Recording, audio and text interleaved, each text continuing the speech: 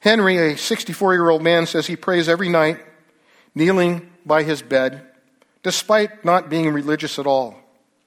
He says, I worry about it quite a lot. Is it some kind of insurance policy? Is it a superstition? Or is it something more real? When asked if he believed in God, he said, I don't know, but I would describe myself at the skeptical end of agnosticism. I certainly wouldn't classify myself as religious. Henry, who starts by silently reciting the Our Father as he describes it, he then asks for his loved ones to be kept safe. Sometimes he includes specific people or groups. He says, then I have a fuzzy moment about myself. Not a concrete thought. I usually don't ask for specific things. He said he has no idea if God hears his prayers, and said the act of praying did not make him feel any better. He then replied, I wonder why I don't stop doing it. Sometimes I feel it's being a bit hypocritical. There are over 400 occurrences in the Word of God about prayers and prayers that are answered. The fact that God answers prayers should be comforting and encouraging to all of us. The Bible reveals at least 25 times that Jesus himself prayed while he was here on earth. What he prayed about and to who he prayed are wonderful examples for us to follow. Scripture also reveals that Paul talked about prayer over 41 times. The word amen means so be it, truly, and let it be. The Bible contains some 377 references to praise and some 375 references to prayer. What is prayer? Is it just a call to God when we are in need or in trouble? Is prayer just a formality when we sit down to eat? Is prayer something that comes naturally? Prayer is that and much more. Billy Graham Ministries defines it this way: prayer is spiritual communication between man and God, a two-way relationship in which man should not only talk to God, but also listen to him. Prayer to God is like a child's conversation with his father. It is natural for a child to ask his father for the things he needs. Prayer is a two-way conversation with the creator of the universe. Prayer is exclusively designed by God, completely defined through Christ, and uniquely refined by and through the Holy Spirit. The nature and necessity of a true believer is prayer. Prayer is a humbling act of worship. It's an admission of our dependency with an attitude of submission, and it's one of the privileges of our relationship in Christ. Without prayer, we are cut off from the source of life.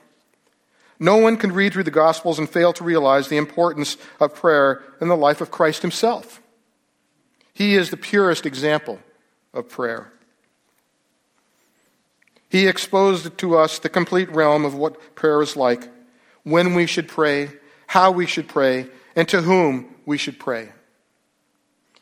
When Christ left glory and entered into this earthly realm, he wrapped himself in humanity and died to self-sufficiency, and in that became the God-dependent man.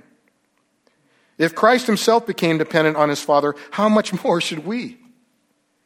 From Genesis to Revelation, there are hundreds of examples of the power, the process, and the peace of prayer.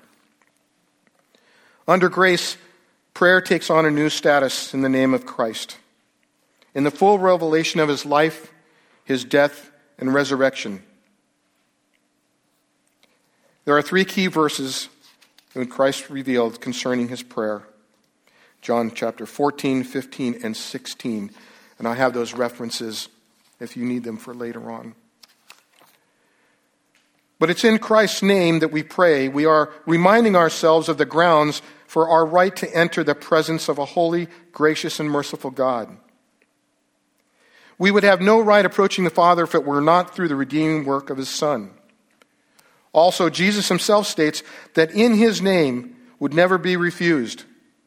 A request made in his name means a request that he authorized according to his will. It'd be like having a checking account that has unlimited funds from which to draw from. No matter how large the withdrawal, the deposits are always larger. We can never outgive a holy God. As you know, there are many postures for prayer. Standing, sitting, kneeling, face down, hands lifted up, privately, corporately. While all these are found within Scripture, they are all preceded by the attitude of our heart. Prayer consists of collaborating with God in His divine purpose, according to His sovereign will, in agreement with His holy word. Why pray to God who already knows the future? It's for our benefit, to align our will with His in order to change our attitudes and our perspectives in our lives to be more like His. Although this is not an exhaustive message this morning on prayer, I hope it's practical and encouraging and challenging to each of us and to our prayer lives as followers of Christ. This morning we'll be looking at 5 simple aspects of prayer. They're there in your outline. We're going to first look at the prayer of praise, then the prayer of confession, the prayer of intercession, the prayer of petition or supplication, and the prayer of thanksgiving. Now, there are many more that you could add to this, but I've simplified it just for the purposes of this morning. But before we get started into our text, just want to take a moment and pray. Lord, we do thank you for your revelation in your word. We thank you for the truth of your word. Thank you, Lord, that we can come to it at any time of the day or night to find answers, to find comfort. Because of your great goodness, Lord, and your sovereign hand over all things, we have that communication with you. To those of us who are believers, Lord, that door has been opened and will be open forever. Thank you, Father, and I ask that you bless this time in Jesus' name. Amen. Before I get started this morning, I want to establish in what I call the foundational conditions of heard and answered prayer. And I'm going to be looking at 3 scriptures, and they're there in your outline, John 10, John 14, and James 5. John 10:14 says, and this is the first part of your outline, it says, I am the good shepherd, and I know without any doubt those who are my own, and my own know me, and have a deep personal relationship with me. I'm reading this from the Amplified Version. So it's Jesus is the good shepherd. Verse 27 through 30, the sheep that are my own hear my voice and listen to me. I know them and they follow me. And I give them eternal life. They will never ever be by any means perish. And no one will ever snatch them out of my hand. My Father who has given them to me is greater and mightier than all. And no one is able to snatch them out of the Father's hand. I and the Father are one in essence and in nature. Then John 14:6-7 says, very familiar verses, Jesus said to him, I am the only way to God. I am the only truth and the only life. No one comes to the Father but through me. If you had really known me, you would also have known my Father. From now on, you know him and have seen him. And then finally, the heartfelt and persistent prayer of a righteous man is able to accomplish much. When put into action and made effective by God, it is dynamic and can have tremendous power.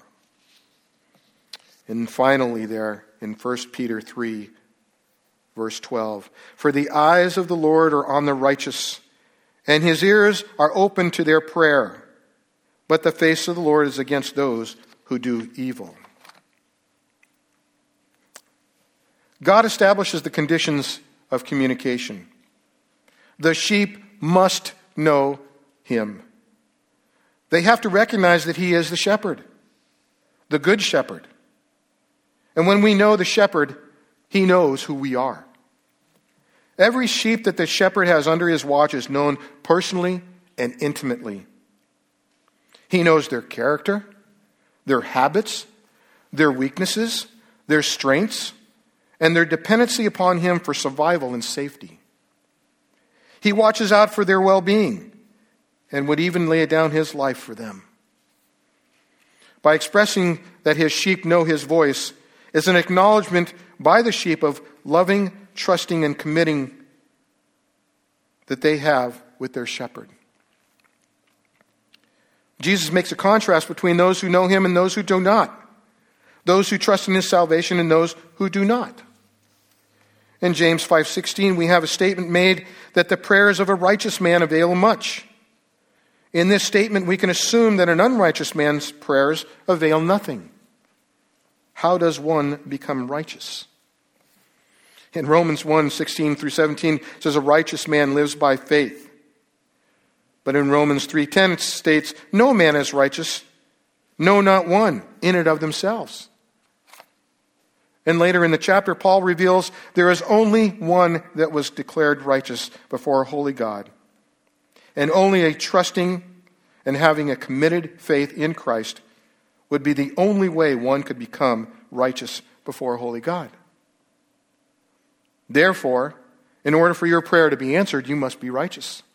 Therefore, you must be born again. This initial step of faith is the beginning of an eternity of conversations with God. Without this step, any prayers that are prayed are futile. John 9:31 says, we know that God does not listen to sinners. He listens to the godly person who does his will. How then can we respond to people in our lives that call upon the shepherd without knowing who he is? Simply put, we need to introduce them to the only one who will be able to hear their voice. It's an opportunity to share the gospel, a beginning point to the importance of a personal relationship with Christ himself, and a lifetime of heard and answered prayer. We shouldn't be afraid to share that with those who do not know. This is an opportunity for us to open their hearts, open their eyes. Because only his sheep hear his voice. And only he hears the voice of his sheep. So with that being established as the foundation, we'll look at the first point, the prayer of praise. Ordinarily, we think of prayer as asking God for something, but our requests will never have the boldness or appropriateness they should unless we spend time first in praising God. Praise is an act of worship. Thanksgiving for a believer is a response to God for all he has done and will do. But praise is the believer's response to God for who he is. Since we are his creation, praise is the appropriate and proper response to the Creator. To worship anything or anyone else would be idolatry, and is. The end of the book of Psalms, there's 5 succeeding Psalms. If you've ever read through there, Psalm 145 to 150 is dedicated to praise. After 144 Psalms, the psalmist wants to remind us at the very end of the importance and the recognition of the God we serve, and understanding of his overwhelming sovereignty over all that exists. In Psalm 145, I'm just going to read the first 7 verses, but I would encourage you to read it all. It says, I will exalt you, my God, O King, and with gratitude and submissive wonder, I will bless your name forevermore. Every day I will bless you and lovingly praise you. Yes, with awe-inspired reverence, I will praise your name forever and ever. Great is the Lord and highly to be praised, and his greatness is so vast and so profound as to be unsearchable and incomprehensible to man. One generation shall praise your works to another, and shall declare your mighty and remarkable acts. On the glorious splendor of your majesty and on your wonderful works I will meditate. People will speak of the power of your awesome acts, and with gratitude and submissive wonder, I will tell of your greatness. They will overflow like a fountain when they speak of your great and abundant goodness, and will sing joyful of your righteousness. You see where the focus is? We're praising God for who He is. That's got to be first and foremost when we start in our prayer. We have to recognize who we're praying to be able to continue. What is prayer of praise? Praise focuses our attention on the one we are praising. That's the first one. Prayer leads us into an attitude of worship. Or praise, I mean. Praise causes us to appreciate and acknowledge God's character and attributes. And praise helps us change to see from our perspective to God's perspective. While the world may refuse to acknowledge this day of who Jesus is, and they do, there will be a day that every knee shall bow and every tongue will confess that Jesus Christ is Lord. And the application here is a study through the book of Psalms reveals how the psalmist blesses the Lord for His incredible attributes and His mighty works as we just read. Secondly, we have now come into the presence of God. We are sheep. He's the shepherd. He knows everything about us. Now's a time of confession. Not that God doesn't know what our sins are, but for us to acknowledge what they are before Him.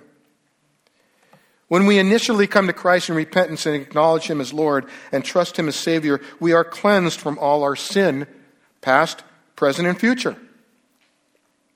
From that time forward, we are like an ancient traveler walking through the dusty, dirt-filled roads, accumulating all kinds of layers on our feet. If we do not wash them, they become caked and layered and heavy. Walking on dirt with dirt, never sensing the true feel of the road. Each sin is a layer of that dirt that hinders our walk. It deadens our sensitivity. The more often we are cleaned, the more sensitive our steps become. That's why we need confession. The effects of an unconfessed sin is as dangerous as buildup of dirt on our feet. The thicker the mud is, the less sensitive our feet become on the road that we walk. Since God made us to have fellowship with Him, anything that hinders that relationship has an effect on our communication. Maybe it's between husband and wife. Maybe it's between children, sons and daughters, fathers and mothers, and so on.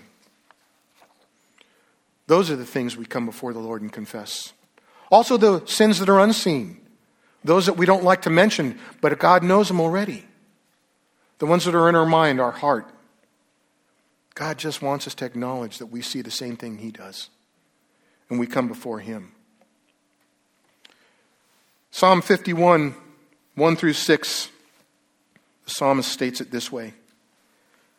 Have mercy on me, O God, according to your loving kindness, according to the greatness of your compassion. Blot out my transgressions. Wash me thoroughly from my wickedness and guilt, and cleanse me from my sin. For I am conscious of my transgressions, and I acknowledge them. My sin is always before me. Against you and you only have I sinned, and done that which is evil in your sight, so that you are justified when you speak. Your sentence and your faultless in your judgment towards me. I was brought forth in a state of wickedness. In sin my mother conceived me, and from my beginning I too was sinful. Behold, you desire truth in the innermost being, and in the hidden part of my heart you will make me know wisdom. Familiar verse in 1 John 1, 8 through 10. If we claim that we are without sin, we deceive ourselves, and the truth is not in us. However, if we confess our sin, He is faithful and just and will forgive us of our sins and purify us from all unrighteousness. If we claim we have not sinned, we make him out to be a liar, and his word is not in us. What is the prayer of confession? The prayer of confession clears the way for true worship. The prayer of confession clears the way for genuine fellowship. And the prayer of confession clears the way of sincere discipleship. We as believers must lead the way in calling moral offenses what they are, and they are called sin. These are offenses against a holy God, the giver of the moral law. Ignoring them is like accepting them. We must stand firm on the truth of God's word, unwavering, steadfast, and uncompromising.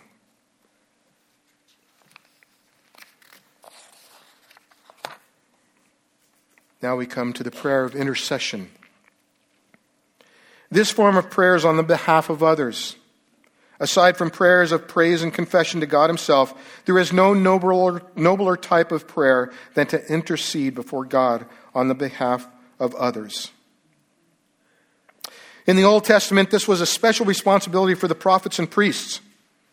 However, in the New Testament, this responsibility has been extended to all believers. We are commanded to pray for one another, for the leadership at all levels, both within the church and outside the church. Each Sunday morning, the worship team comes together at 8 o'clock, and in that circle, if you're not wondering what those chairs are for, that's what they're for. They're for a time of our worship team to come together and pray. We acknowledge God and we praise God for who he is. But then people share what's been going on in their lives during the week, what struggles they've been having, things that have caused them to be beside themselves, so to speak. And we come along each other and we pray for that need. Not in judgment, but to lock arms together. To realize that maybe next week they'll have to pray for me on something. But that's what we do as believers and brothers in Christ and sisters. I hope that we have people in our lives that we're not embarrassed to come to share those types of things. Because it's needed. Definitely needed. We are to pray for the sick. We're to pray for the lost. We are to pray that God reveals his will in our lives. In Acts 12, verses 3 through 5, it says, when he saw that this met with approval among the Jews, he proceeded to seize Peter. He's talking about when Peter was put in prison. This happened during the Feast of Unleavened Bread. And after arresting him, he put him in prison, handing him over to be guarded by 4 squads of 4 soldiers. That's 16 people to protect one man. Herod intended to bring him out for public trial after the Passover. So Peter was kept in prison, but the church was earnestly praying to God for him. And if you remember, Peter was miraculously released. In 1 Timothy 2, 1 through 4, it says, I urge then, first of all, that petitions and prayers, intercession and thanksgiving be made for all people, for kings and all those in authority, that we may live peacefully and quiet lives in all godliness and holiness. This is good and pleases God, our Savior, who wants all people to be saved and to come to the knowledge of truth. Our first and foremost prayer should be the desire for salvation to those who don't have it. We can pray for other things, don't get me wrong. But unless hearts change, society won't change, things don't change. They remain the same. We need to understand that intercession is a vital part of our fellowship with one another. It is a way in which we keep connected with each other, in which we share with each other the things that are on our hearts. But not just the things that we go through and the trials that we have, but the victories. How many times have you been able to share with another brother or sister, I got to tell you something. My brother came to know Christ. my mother, my father. Those are fantastic victories that we share with each other. Not only the good, or not only the bad, but the good. Because God gets the glory in those things. The prayer of intercession or petition, we are strengthened by God's power. It provides endurance for the trials that we're going through and others as well. It helps meet those needs. And prayer and intercession bonds believers closer together. Writing down our prayer requests on behalf of others and later record the answers to those prayers sometimes really is encouraging. I know several people who have kept,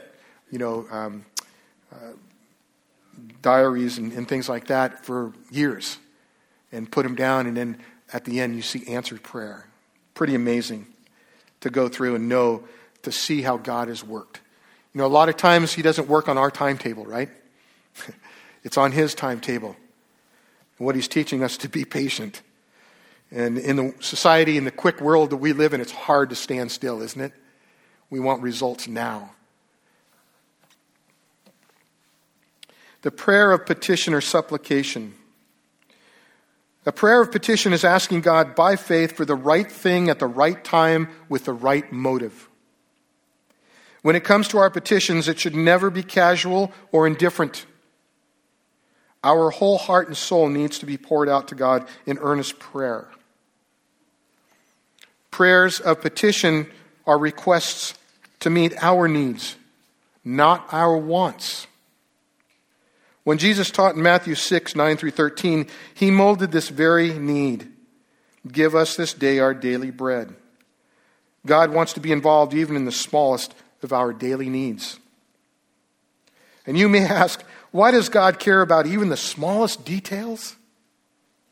And the answer is that He loves us that much that He delights in demonstrating that love by supplying our every need in accordance with His will and His purpose.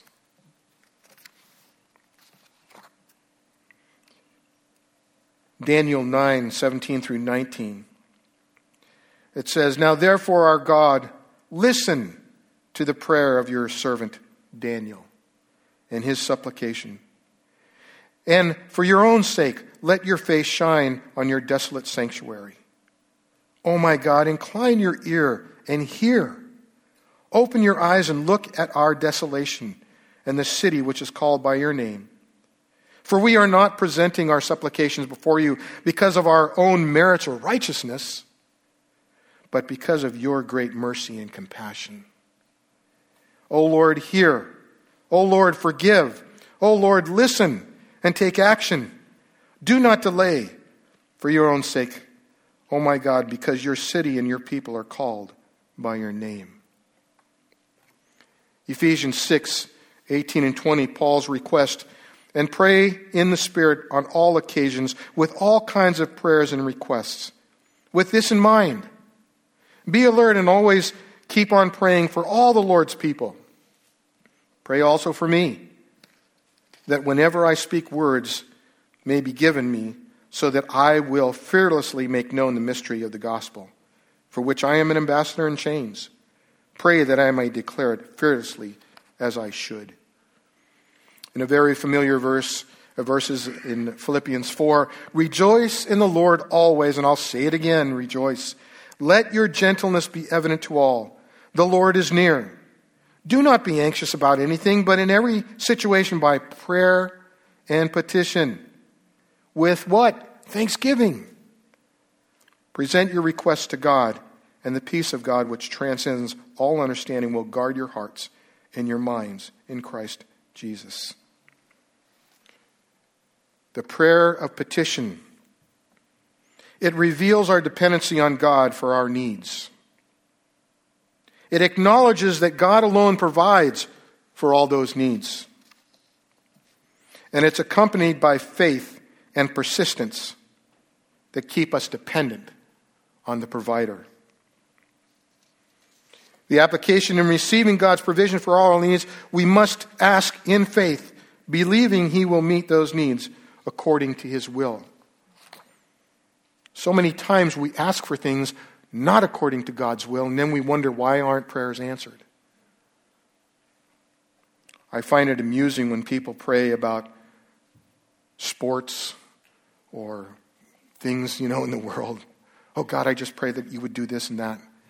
And I'm thinking, you have no understanding of who God is. You're asking for things that don't matter.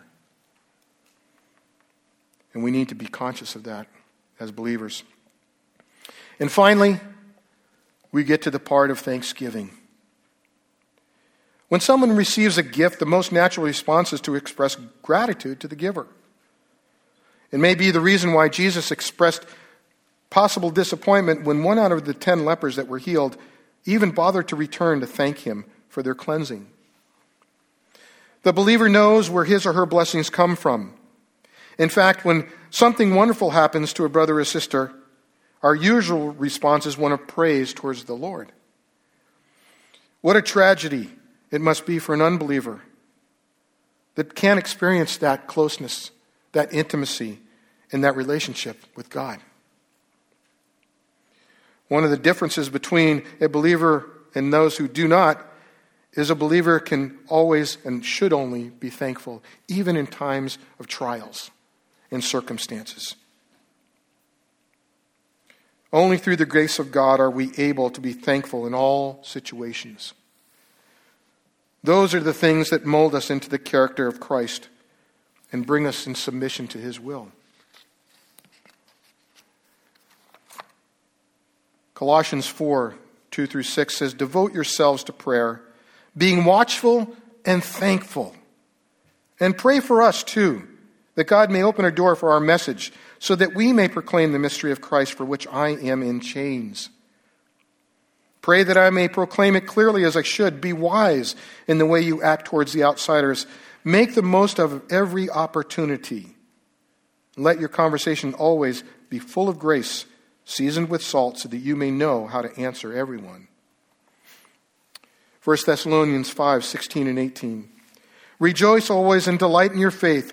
Be unceasing and persistent in prayer in every situation, no matter the circumstances. Be thankful and continually giving thanks to God, for this is the will of God for you in Christ Jesus." There are many, many, many references in Scripture about being thankful. I couldn't put them all together, but I trust that you would be encouraged to look for those this coming week. What does the prayer of thanksgiving do? It concentrates on all that we have been given from God. It expresses to others what God is doing in our lives. It helps us live God's glory around others. And it is offering the gifts of ourself, our time, and our resources. There is so much to be thankful for, in spite of the things you might be going through this morning. It's hard to be thankful for those things. But there's a blessing there if we can. It's so much easier to be thankful for the good things, but it can also be equally thankful in the not so good things. Our world has corrupted even the most privileged form of communication with the holy God. It has sometimes become a magic potion to some and a circus act to others. It's a way to manipulate people, play with their emotions for ill-gotten gain. Ministries have been built on the ignorance of those who don't know any better, and others have fallen based on that same reasoning. God is not a puppet in the great heavens whose strings we can yank to conform to our needs and our wants. He is the omniscient, omnipresent, and omnipotent sovereign creator of this universe. When prayer is sold as a device for eliciting health, wealth, or success, we have sunk to the depths of depravity and will fall under God's judgment. for he is righteous and just. Let us make no mistake of the privilege God has given us. We are his creation, from his mind and his image. He is not our creation according to our minds to be conformed to our image. We need to guard our prayers being aware of the enormous privilege we have to approach the infinite God and to receive his gracious provisions, never forgetting who he is. I started with the story of a man named Henry, and I'll end with this to make the point of the futility of his prayer and others like him, who, like the Pharisee in Luke 18, assumed his prayers were being heard because of his exterior display of performed righteousness. It's called, beware of the man who prays out loud. Beware of the man who prays out loud for everyone to hear, for he does not understand the true meaning or purpose of prayer. A prayer is made to God alone. His glory must be proclaimed, and not for less than pious men to profit from his name. Beware of the man who quotes the scriptures to excuse his own misdeeds, for many a fool misinterpret the verses that they really think they read. The scripture is the living word written to change your heart. It's not a tool to be used to make foolish men seem smart. Beware of the man who touts his faith and wears it on his sleeve. It's he who uses the good Lord's name to beguile and deceive. For when that man faces judgment, as everyone must do, he'll wish he actually lived said faith instead of just pretending to. Lord, I thank you this morning for your encouragement through the power of your word. Lord, if there be any here who are not part of your call, your shepherd, I pray, Father, that their hearts would be changed even now. Because, Lord, you hear the prayer of your sheep, and your sheep know your name. And without that acknowledgement, their prayers are in vain. So I thank you, Lord, for this time that we shared this morning, that you would use these words to speak to the hearts of those who hear. That, Father, your name would be lifted up in this place. And we would understand who you are and give you the praise that you deserve. Thank you, Lord, that we have a God who is gracious and merciful. And if we just reach out, the prayer that you will hear is, God, forgive me, I'm a sinner. I need salvation. That's the beginning of the conversations that we will have for eternity. We thank you, Lord, and we ask you to bless. In Jesus' name, amen.